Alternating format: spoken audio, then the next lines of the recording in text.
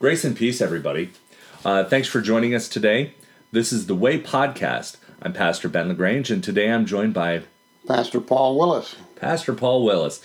Paul, we became friends about 4 years ago now, right? That's very true, Ben. Yeah. So you want to explain to people who you are, what you do, and go from there. Well, I'm a person that became a second career pastor after studying my brains out and getting very confused. And I've been a full-time pastor for 15 years, and I retired full-time a year ago. And I continue to do things. I do funerals and weddings and do pulpit supply when requested. And I just love God's Word. Absolutely. I came to know Paul because the Methodist church that I'm at right now at St. Mark's in Comanche is literally 2 blocks away from the church you used to serve.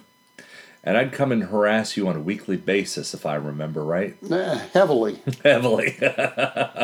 Paul and I get along. We both have a weird sense of humor, a lot of great jokes, and a lot of great times that we've had. And he showed me a lot through my first pastoral appointment.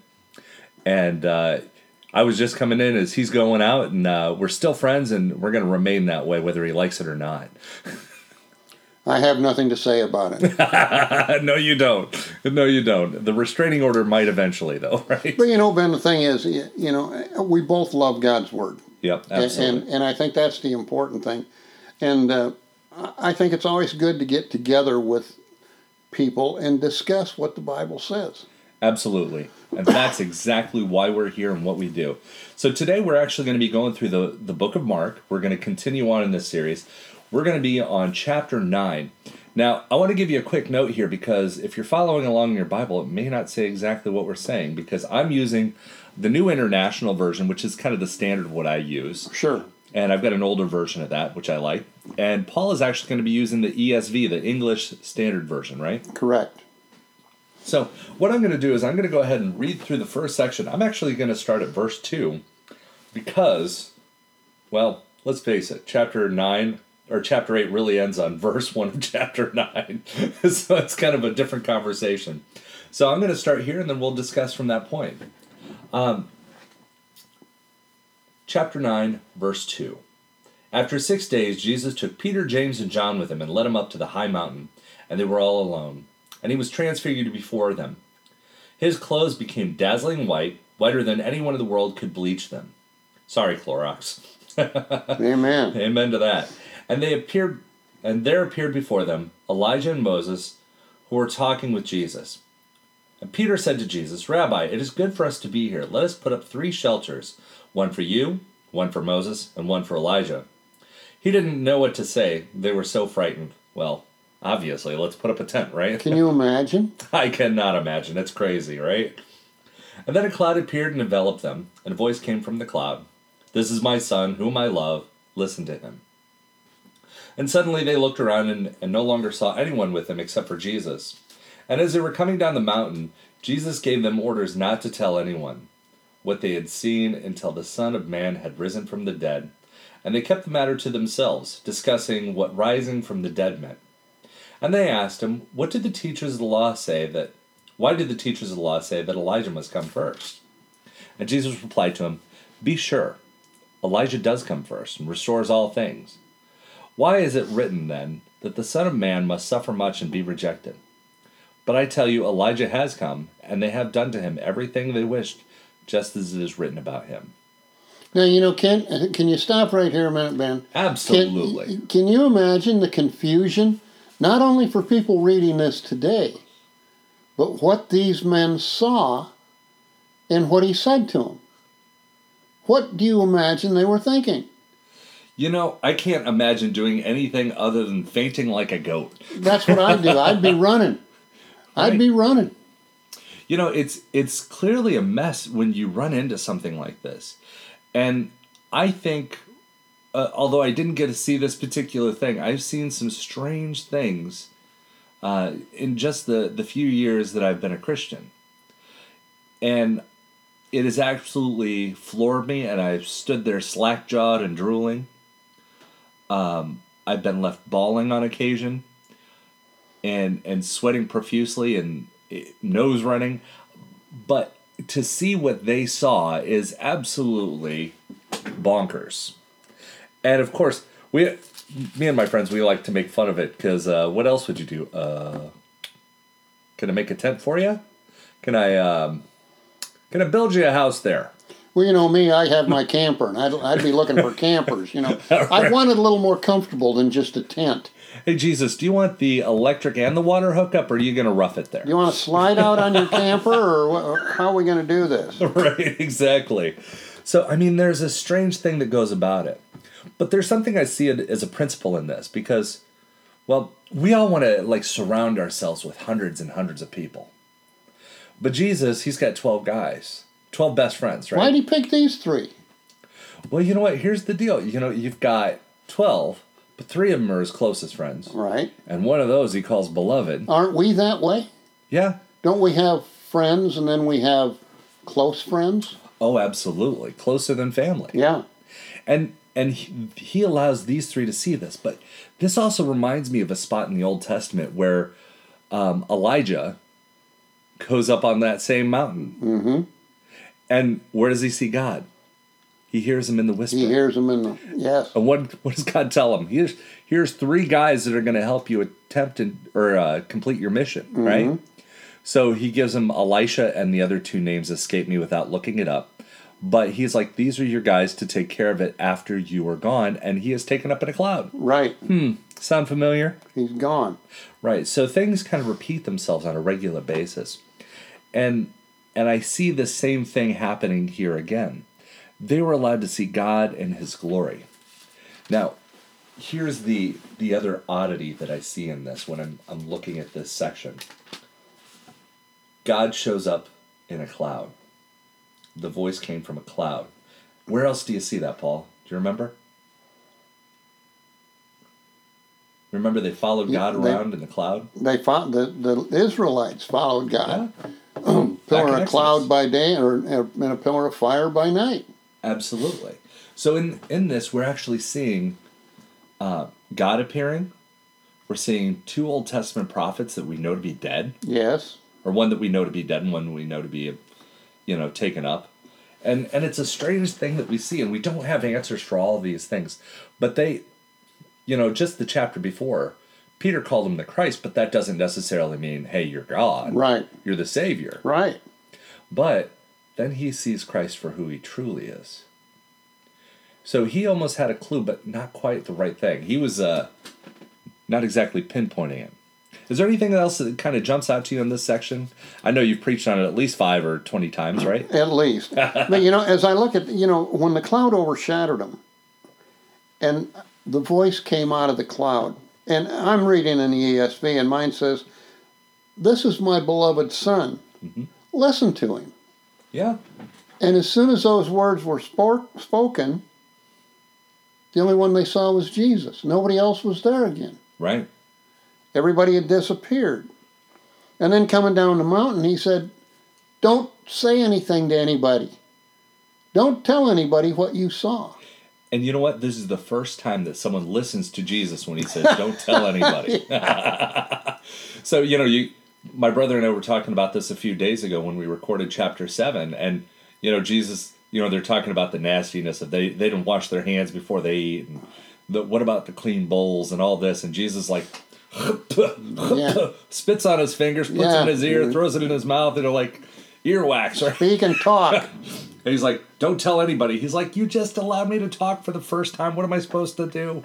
But these guys actually hold on to this. Yeah, it's interesting. In verse 10, it says, "So they kept the matter to themselves." And what was their question? They kept wondering what this rising from the dead could mean. How many meanings can it have? Do you understand the words that are coming out of my mouth? Rising from the dead. What do you mean you don't understand that? Right. And it's weird because they see him as like this military savior guy. And that's what they understand him to be. Oh, he's here to take care of those nasty Romans. He's going to kick them out, and he's going to throw down on them like you wouldn't believe. He's going to kick them out like Captain America. But, I mean, here it comes down to the basics.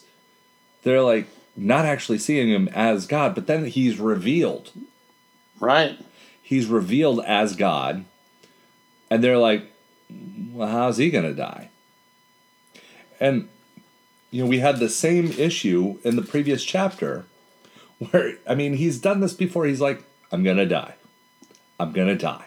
I'm going to die. Like, what do you not get about this, right? What part of this don't you understand? Right. And it's so easy for us after the fact to just say, oh, you big dummies. Oh, you big dummies, right? Well, we've got the word. We've read the end of the book. Yeah. We know how it ends. They didn't. Exactly. So it kind of seems like old news to us, and well, hello, how could you not get it, right? Mm-hmm. It's like watching Star Wars, Empire Strikes Back, and saying, of course he's your father. Of course he's your father, Luke, right? Yeah. We all get it. We all know. We've been there. In fact, we start with the ending, don't we? I think that's usually where most people begin. Yeah. So we're looking back at it, and they're like, of course you can't die. And, Jesus is all, hey, I'm going to die, and I'm going to do this. And Peter's like, shut up. That's not going to happen. That ain't going to happen on my watch. Right? What does Jesus tell Peter? Shut up and get behind me. Get behind me, Satan. Shut up and get behind me, right? Can you imagine Jesus calling you Satan? Oh, man. I can imagine several times that Jesus would tell me to shut up. I know there's been many times in my life when I couldn't hear him say shut up. Right. I see that on a regular basis. Well, there's a lot to consider within this, but we don't have hours for that particular piece. So let's go through the second section. Jesus heals a demon-possessed boy. Did you want to read through that? Yeah, where are we at? We are on verse 14 through 29. And when they came to the disciples, they saw a great crowd around them, and scribes arguing? What? What would they possibly argue about? Oh my, I don't know. And immediately all the crowd, when they saw him, were greatly amazed and ran. Why were they amazed? And they ran up to him and greeted him. And when he asked them, what are you arguing about with them? And someone from the crowd answered him, Teacher, I brought my son to you, for he has a spirit that makes him mute. And whenever it seizes him, it throws him down, and he foams and grinds his teeth and becomes rigid.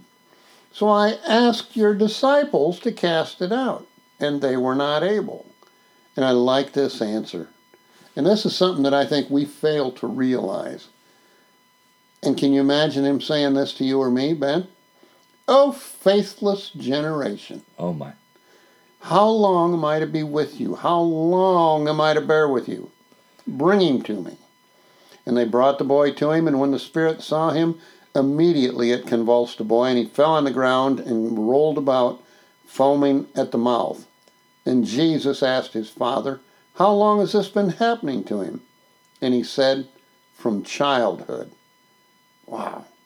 And it has often cast him into fire and into water to destroy him.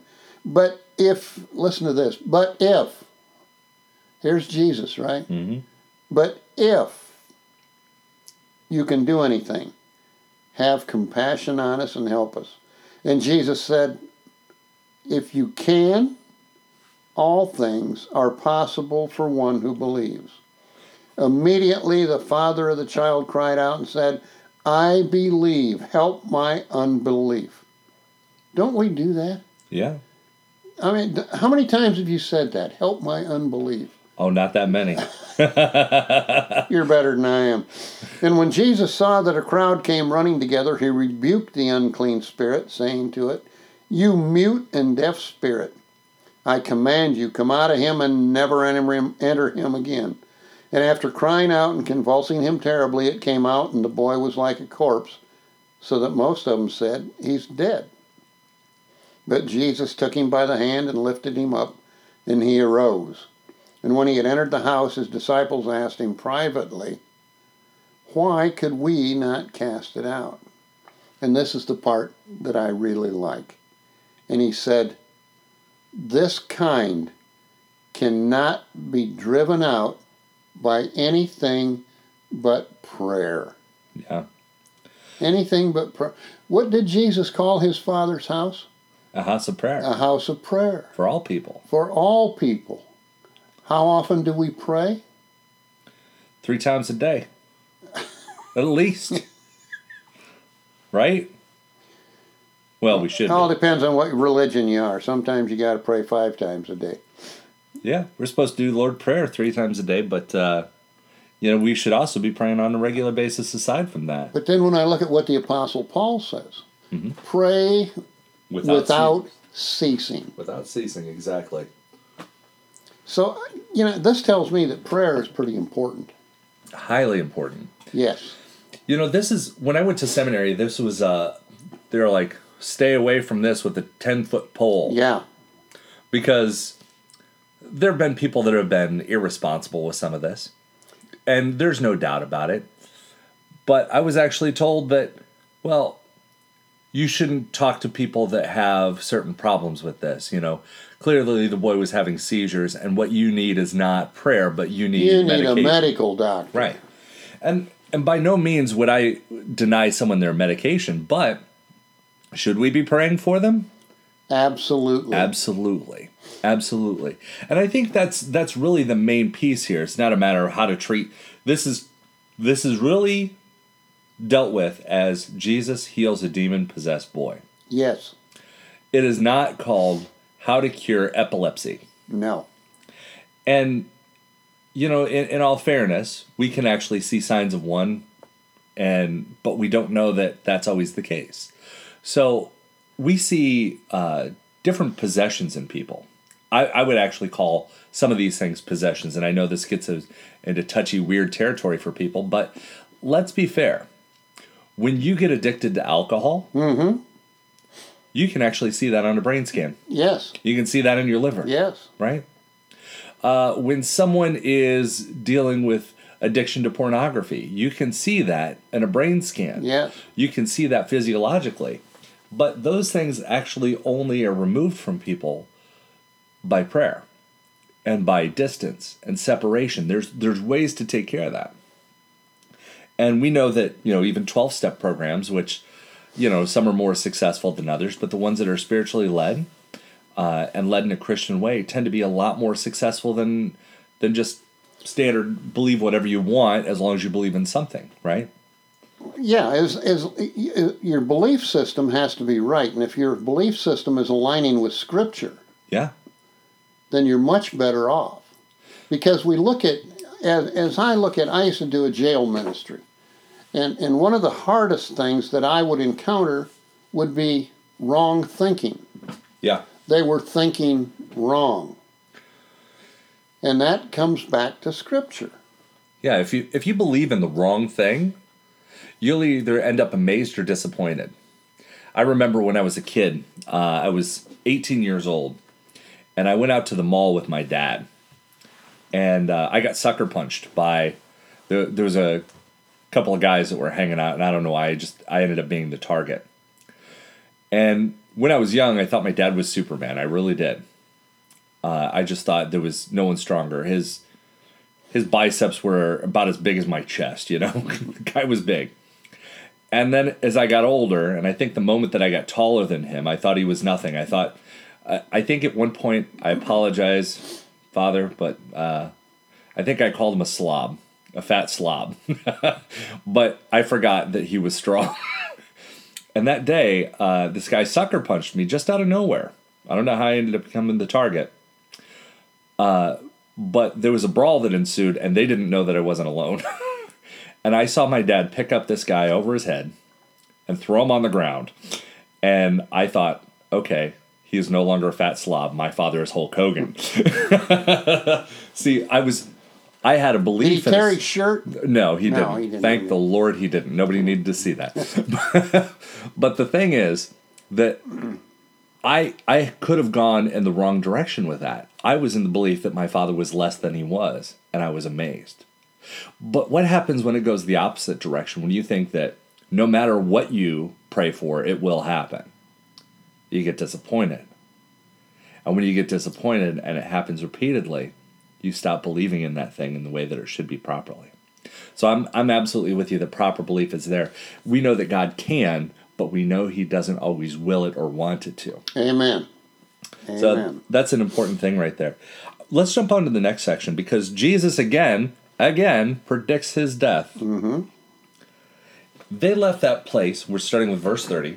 They left that place and passed through Galilee. And Jesus did not want anyone to know they were there, because he was teaching his disciples. And he said to them, "The Son of Man is going to be betrayed into the hands of men, and they will kill him. And after 3 days he will rise." But they didn't understand what he meant, and they were afraid to ask him about it. So, how can you not understand that? I'm going to be killed, and in 3 days I'll rise again. mm-hmm. Isn't that pretty plain? It is, but let's be fair. Paul, if I said, I'm going to the gym, and in 3 days I'm going to bench press your truck, that's the kind of feat that they were looking at, wasn't it? Because that is not... Look, I'm a strong dude, and I could maybe... But if you said that, I'd be giving you a stranger look than I usually give you. I just thought the strange look on your face was normal for you. Some say it is. Some say it is. Well, I was looking at it in this way, and I always think, how do you not get it, dummy, right? How do you not understand this? But I'm going to die and come back. Now, if I said that to my congregation on Sunday, they ain't gonna believe it. They ain't gonna believe it. I may not be able to come back next Sunday. But the fact of it is, he's telling them something, and they're seeing Jesus more than just some random dude, obviously. They know that there's something going on with him. 3 of them know there's a lot more to this, that he's not just Messiah, but this is my son, I am well pleased, right? This is my beloved, I'm pleased with him. Listen to him. So then, how much harder would it be for Peter, who is Mark's mentor, to be the first guy to say, okay, you're the guy that's going to save us from Rome, and to say, oh, you're the Son of God. So is it harder to see your superhero, your general of the army, just come in and say, I'm going to die, but I'll be back? Or is it tougher to say, as a person, as this thing that you know is God, and say, okay, Jesus, you're God, and we get that. How are you going to die? And how are you going to come back? If that is... He said he was going to be killed. Yeah. But he didn't tell them how. No. And I can't imagine that they had any idea that it would be as it was, as it turned out. Yeah. That's a big crazy moment there, right? Well, they were so confused. It says that they didn't understand the saying, and they were afraid to ask him. Yeah. So, I mean, here's the thing, and it's always easy for us to look in on this situation like it's no different than any other movie or TV show or a book we would read. But, listeners, I'm going to ask you to do something a little bit different. Put yourself in that place at that time. Stop and think, okay, if you didn't know what you know. Can I get on Facebook and ask? You could. But I mean, at that time, I couldn't. Right. Yeah, obviously not. Obviously, I didn't have the advantage of Facebook. Right. But, at that point, you're limited in your knowledge. You're limited in the time that you've been around and seen this thing. We know that people that die, they stay dead. Right? And they've seen a couple of people come back to life. Yep. But he's the one that's doing it. So if he's doing it, and he's the one that has the power to do that, how is he coming back if he's already gone? Yeah, how is he going to do that? That's another problem in itself, isn't it? Well, So you're saying that could be part of the reason why they didn't understand, and that they were afraid to ask him. Yeah. Yeah, absolutely. I think if I'm sitting in their sandals, and I'm looking at... Bless you. Me. Thank you. And I'm sitting in their sandals, and I'm looking at this situation. How is this going to get managed? To be honest, I think I'm lost on that. Paul, if you told me you're going to die tomorrow, and then you're going to come back when you're done because you ain't finished, I'm going to say, oh, Muffin, I don't know what's going on, but sure, let's go ahead and believe that. How are you going to do that? You're dead. Right. You can't unbake the cake, you know? You can't unbake That's that cake. right. And it's a situation that we know for a fact. I mean, I don't know how many people that I've seen laid out in the casket. And I know you've been in the same situation, right? That reminds me of a story, Ben, about the pastor. He pastored a church for 25 years, and he finally quit and became a mortician. And they asked him why. He said, well, he said, in the church, he said, I've worked with the Johnson family for years. Never could get that mess straightened out. He said, I worked with the Smith family for years, never could get that straightened out. But he said, now that I'm a mortician, when I straighten somebody out, they stay straight. Terrible joke. Dark humor. Sorry. I love it though. But they didn't understand the saying and were afraid to ask him. Right. And you got to think, most people you ask them, like, well, what would you do if you met Jesus? Well, I'd ask him about this. I'd ask him about that. And they were afraid to ask him. That's a unique situation right there. Absolutely. I remember Steve Brown saying one time, he said, if you've ever stood before the living God and your knees didn't knock together from fear, you weren't standing before the living God. You might have been laid out before him too. Yeah, it's a strange moment there, and they're left befuddled. They just, I wish I could have been there in that moment, but I know my reaction probably would have been no different. I can't imagine it would have been. Mine wouldn't either. Yeah. Now, could you read verses 33 through 37? Sure. And they came to Capernaum, and when he was in the house, he asked them, what were you discussing on the way? But they kept silent, for on the way they had argued with one another about who was the greatest. And he sat down and called the 12, and he said to them, if anyone would be first, he must be last of all and servant of all.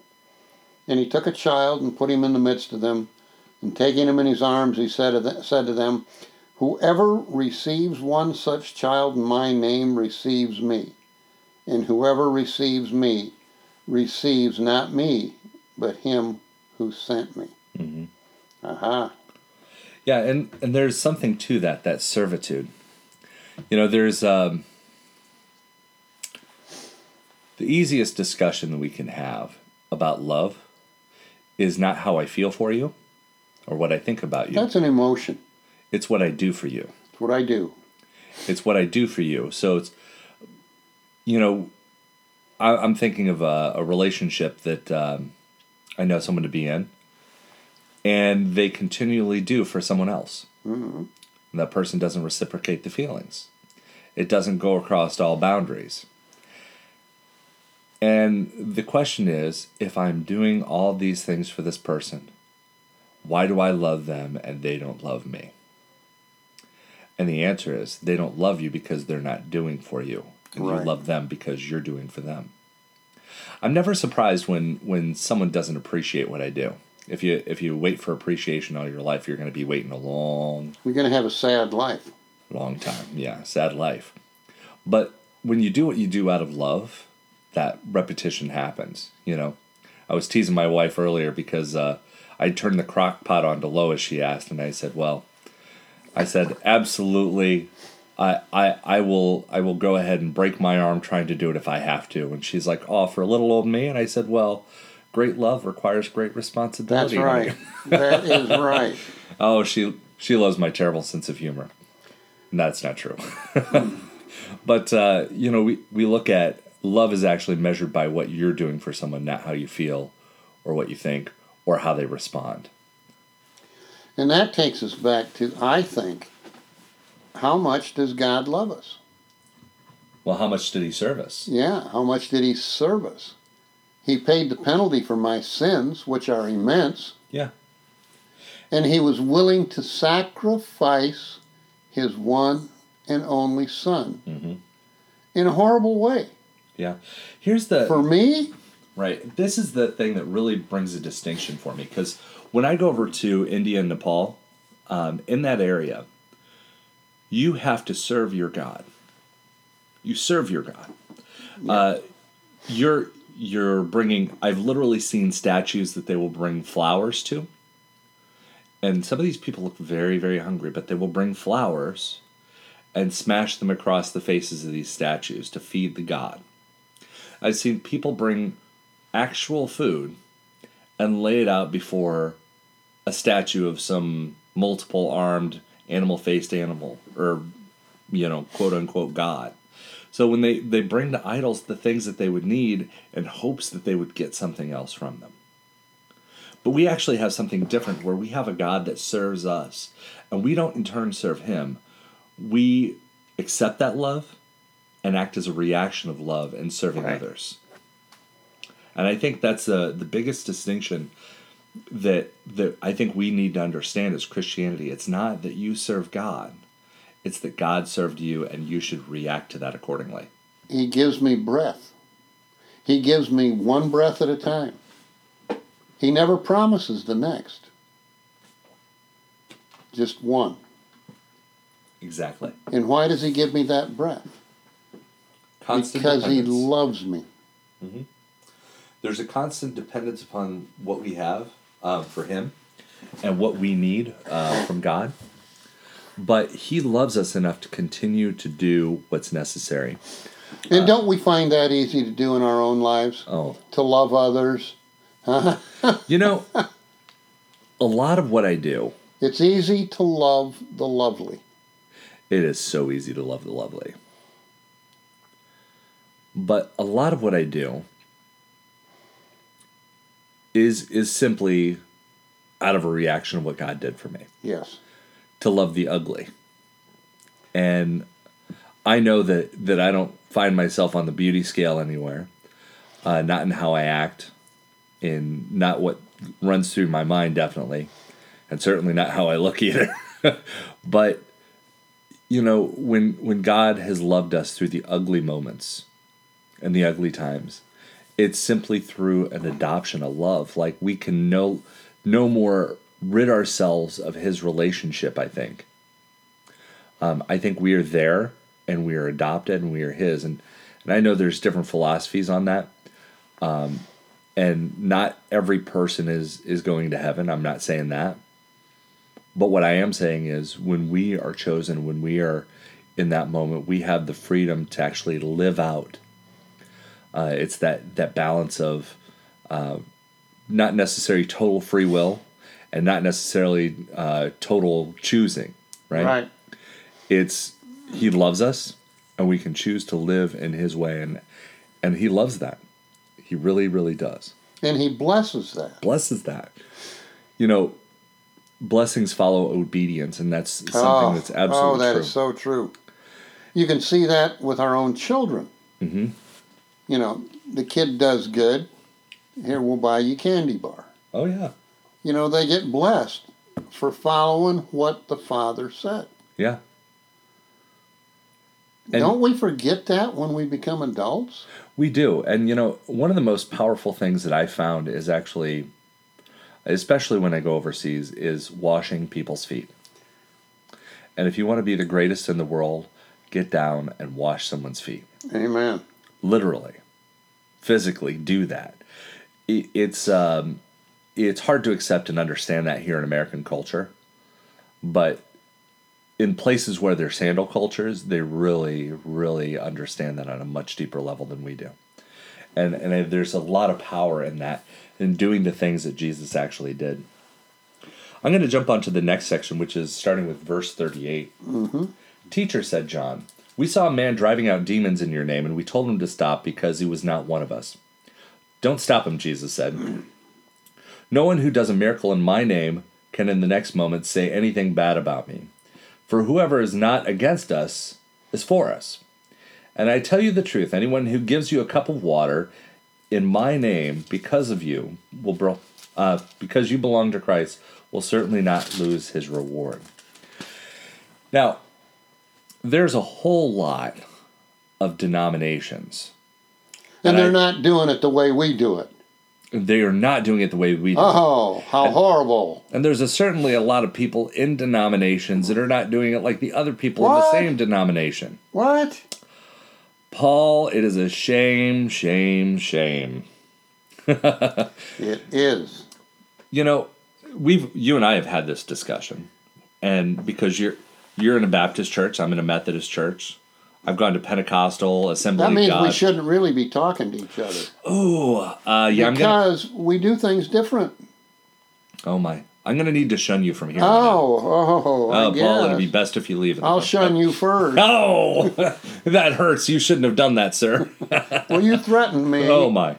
But yeah, we actually do that sort of thing, and We do. We actually see the simplicity of it. Jesus said, "Hey, this is a weird thing," and sometimes it seems counterintuitive, right? No one who does a miracle in my name can in the next moment say anything bad about me. And whoever's against us, whoever is not against us is for us.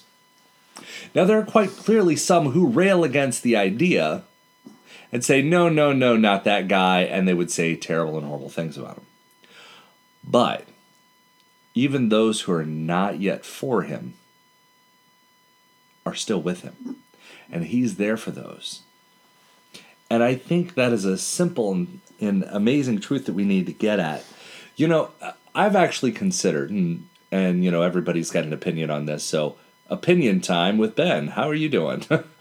I need to load my vehicle up with cups of water. Right. Because that's all I need to do, isn't it? Go around and give cups of water? Yeah, living water. Huh? Yeah. Isn't that it? Yeah, absolutely. Is that it? Is that the way that works? Well, I think we look at what Christianity is, right? Catholic with a small c, right? Yeah. Church Universal, whatever you want to call it. Church Universal, exactly. So when we start looking at it, Catholics, Baptists, Presbyterians, Methodists, Quakers. Pentecostals, Quakers, we all believe the same thing. And really what it comes down to is about a 5% variance of how we do what we do. Is it that big? Do you think it's that big? 5%? It may not even be 5%, but man, I'm calling it 5% just for a point of this discussion here. Now, we have a big desk in front of us, Paul. If we covered 95% of the desk in glue, and then we glued a big piece of paper down to that desk and let it dry, is that ever going to come up? Is that piece of paper ever going to come up? No. It'll come up in pieces. It'll only come up if we pick away at the pieces that aren't glued down. That's right. And I think there's something to that because there's so many things that we agree on, right? Mm-hmm. And you know what? The biggest part of doctrine, this general, if you believe in Christianity, this is what you believe, right? And I know indoctrination and doctrines can be kind of a dirty word for some people, but this is the simplicity of what we know. It's actually, majority of it is based in the Apostles' Creed. Yes. It's a summation of what Scripture says. I believe in God the Father Almighty, creator of heaven and earth. I believe in Jesus Christ, His Son, our Lord, and it goes on. And if we held true to those things, we wouldn't have to worry about whether we dunk somebody or sprinkle somebody, whether we serve wine or whether we serve Welch's grape juice. And we wouldn't have to pick at those particular things. They would become non-issues. They are non-issues that we just pretend like they are because, you remember? We make them an issue.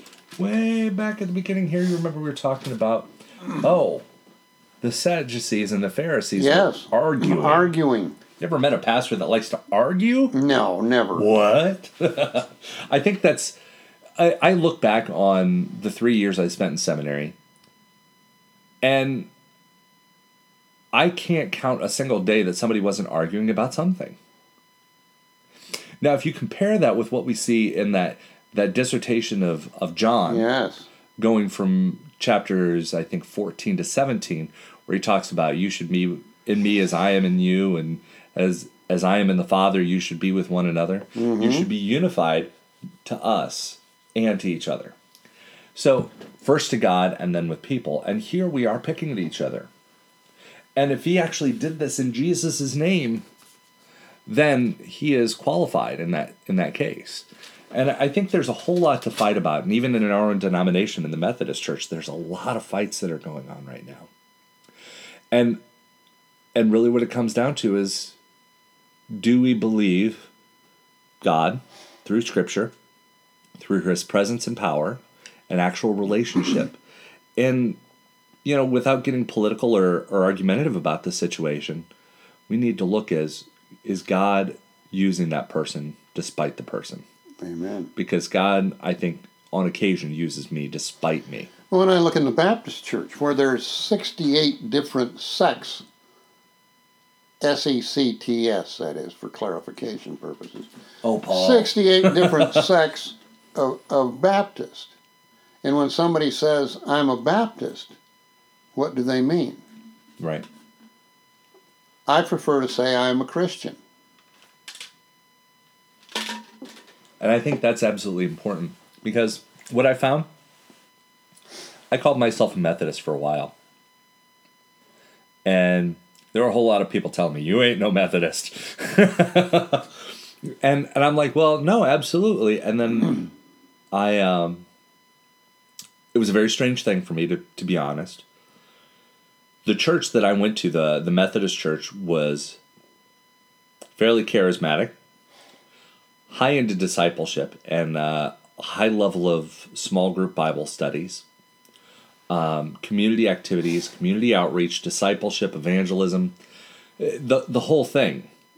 And then I learned that you can't go down to the road to the next Methodist church and expect it to be the same. Exactly.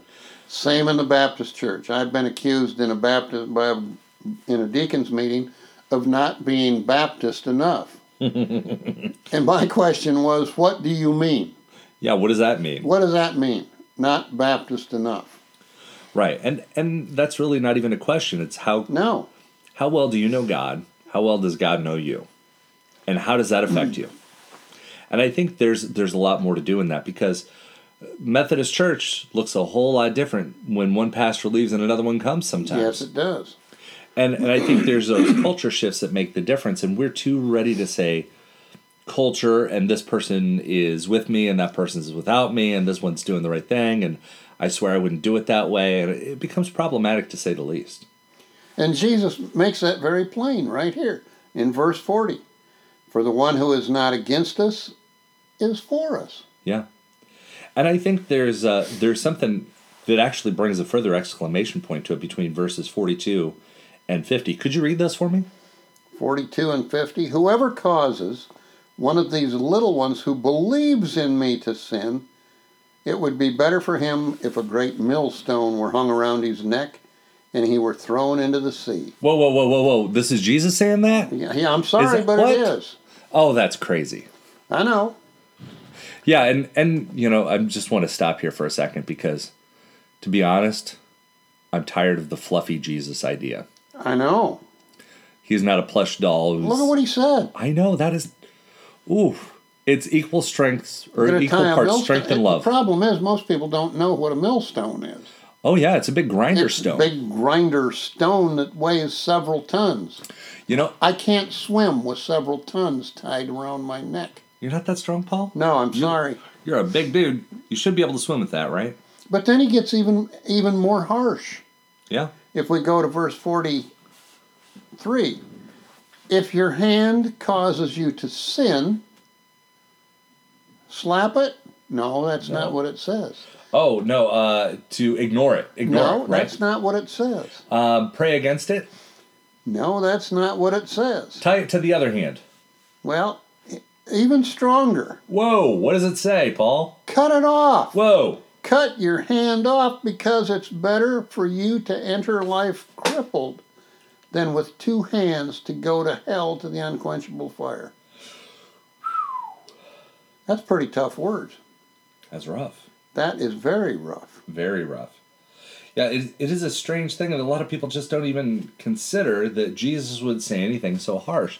So they don't always know how to calculate that. But he goes on. He goes on? Oh, there's more. You're not just going to cut off your hand. Oh, my.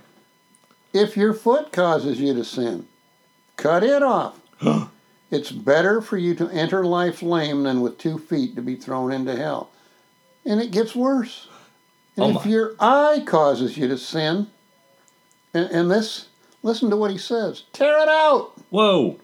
It's better for you to enter the kingdom of God with one eye than with two eyes to be thrown into hell, where their worm does not die and the fire is not quenched. There's actually a footnote in my Bible that says eye patches are cool and they make you look like a pirate. Okay, go ahead. I'm sorry. For everyone will be salted with fire. Salt is good. But if the salt has lost its saltiness, how will you make it salty again? Have salt in yourselves. And do I have to read that last part? Yeah. Really? Yeah. Oh my. Oh. This one's rough, Paul. Be at peace with one another. Whoa. Wait a minute. Whoa. Hold on. We were just talking about cutting your hand off, plucking your eye out, cutting your leg off, and being at peace with one another. Wow. So that means, does that include the church down the street? Oh, yeah, I guess But they so. don't teach what we teach. Well, they don't use the Bible? Well, they use the Bible. Oh. But there's something about them. Oh, they're just they just don't seem They're like different. the same. Yeah. I think, don't tell anybody, but I think they sprinkle. Yeah. Right. Yeah. Right. They sprinkle. Yeah, they don't dunk people when they baptize them, huh? And they use grape juice. Grape juice. Yeah. Oh my. Yeah. What if I'm diabetic? Sorry. Yeah. You know, you're going to have to go to that other church. Gluten, sugar-free grape juice. Yes. Okay. Yes. Yeah, I got you on that. The Paleo Church. The Paleo Church, There is you that go. a thing? There you go. Not yet. We'll No, see not- that. We'll It's see that coming. soon enough. It's It's coming. coming, yeah. CrossFit's pretty much a church of its own, so why not paleo? But when we look at all this, and really, what's Jesus saying? What is he saying? Well, I think it's a continuation of the last one, even though they section it out throughout most Bibles, most modern Bibles. So if you read that as one, don't stop him, because if he's doing it in my name, Yeah. then he's not against us. No, he's for us. Right. So we're not gonna shun that guy if he's doing the right thing and for the right reasons in the right way. And we're not gonna, granted he's saying I don't know, there could be two ways to take this, just to be fair. It could be if that guy is doing the wrong thing, he's gonna suffer the punishment. Or as long At as my hands? no, at God's hands. No. But I can't lift a stone that big. I can't either. So I can bench press your truck, as we touched on earlier. That's not true either. But You probably can, but I don't care. maybe the back end. I don't know. So as it stands, we're looking at this, and it's saying that if that person does this, they're going to receive their punishment from God, Yes. not from us. But it also is, hey, if they're not hurting anyone, if they're doing things in the right way, God can work through that. There's something I learned in school. It's a little Latin term, and I'm probably going to mess it up. So please don't write me nasty letters and tell me otherwise, okay? I know it's just generally the thing. There's a Latin term, I think it's called ex opero operanti. And basically it's a way of explaining a question that someone had for the Catholic Church. They're like, well, what if my priest is a terrible priest? Does the baptism still work? Does the sacrament still work? And the fact of it is ex opero operanti. If you translate it to common terms now, it still sounds slightly Italian, and it is what it is. It is what it is. It is what it is. It works because it works.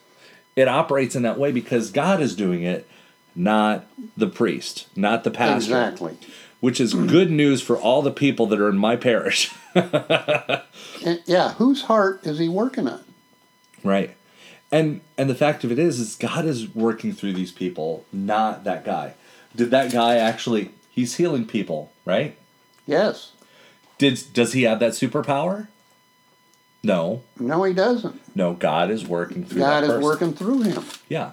So in that way it'll work. Now the whole causing you to sin thing, that is an ordeal that we don't take very serious, but man, Jesus puts that dead serious.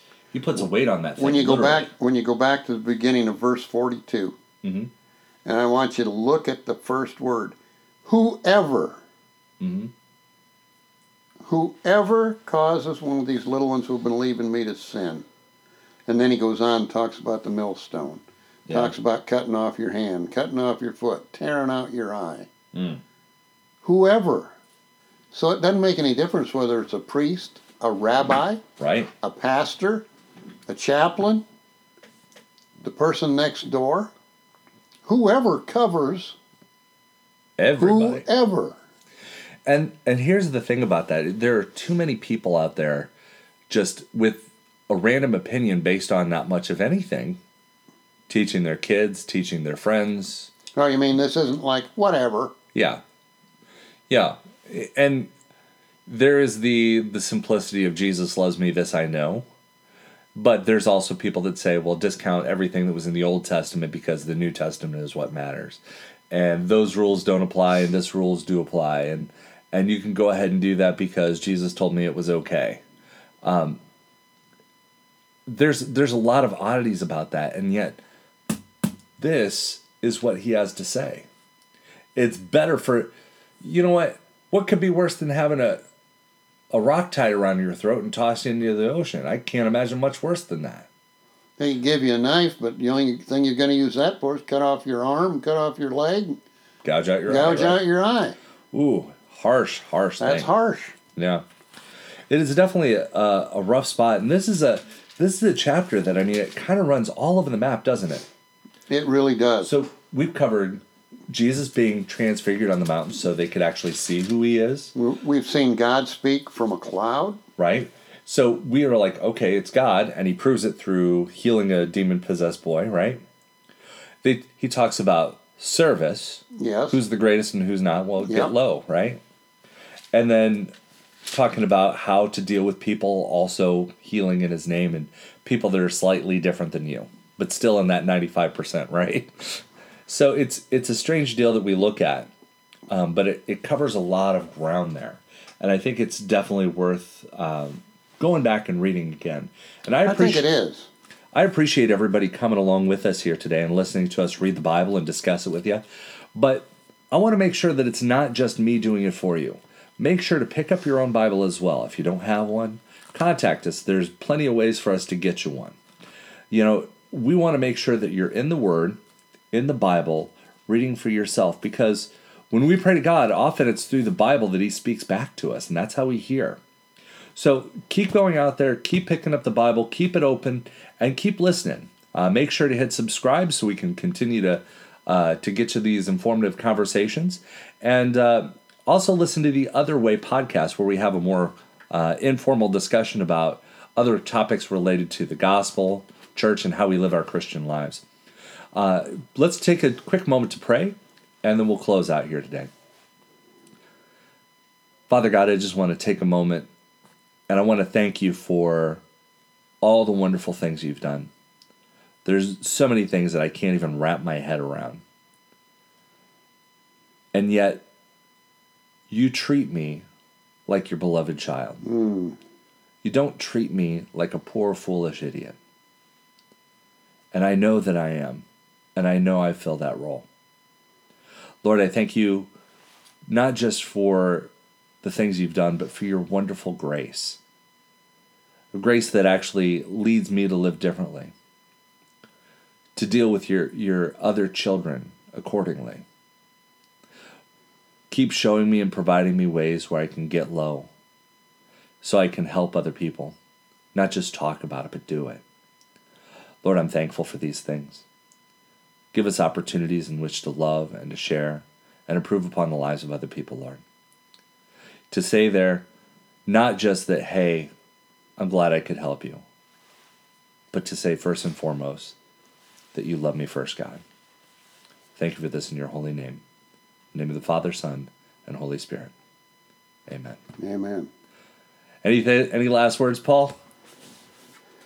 No, I just think that as I look at the Bible, I think it's such an amazing book, written over a period of 1,600 years on 3 different continents, in 3 different languages, by over 40 different authors, and it tells the same story.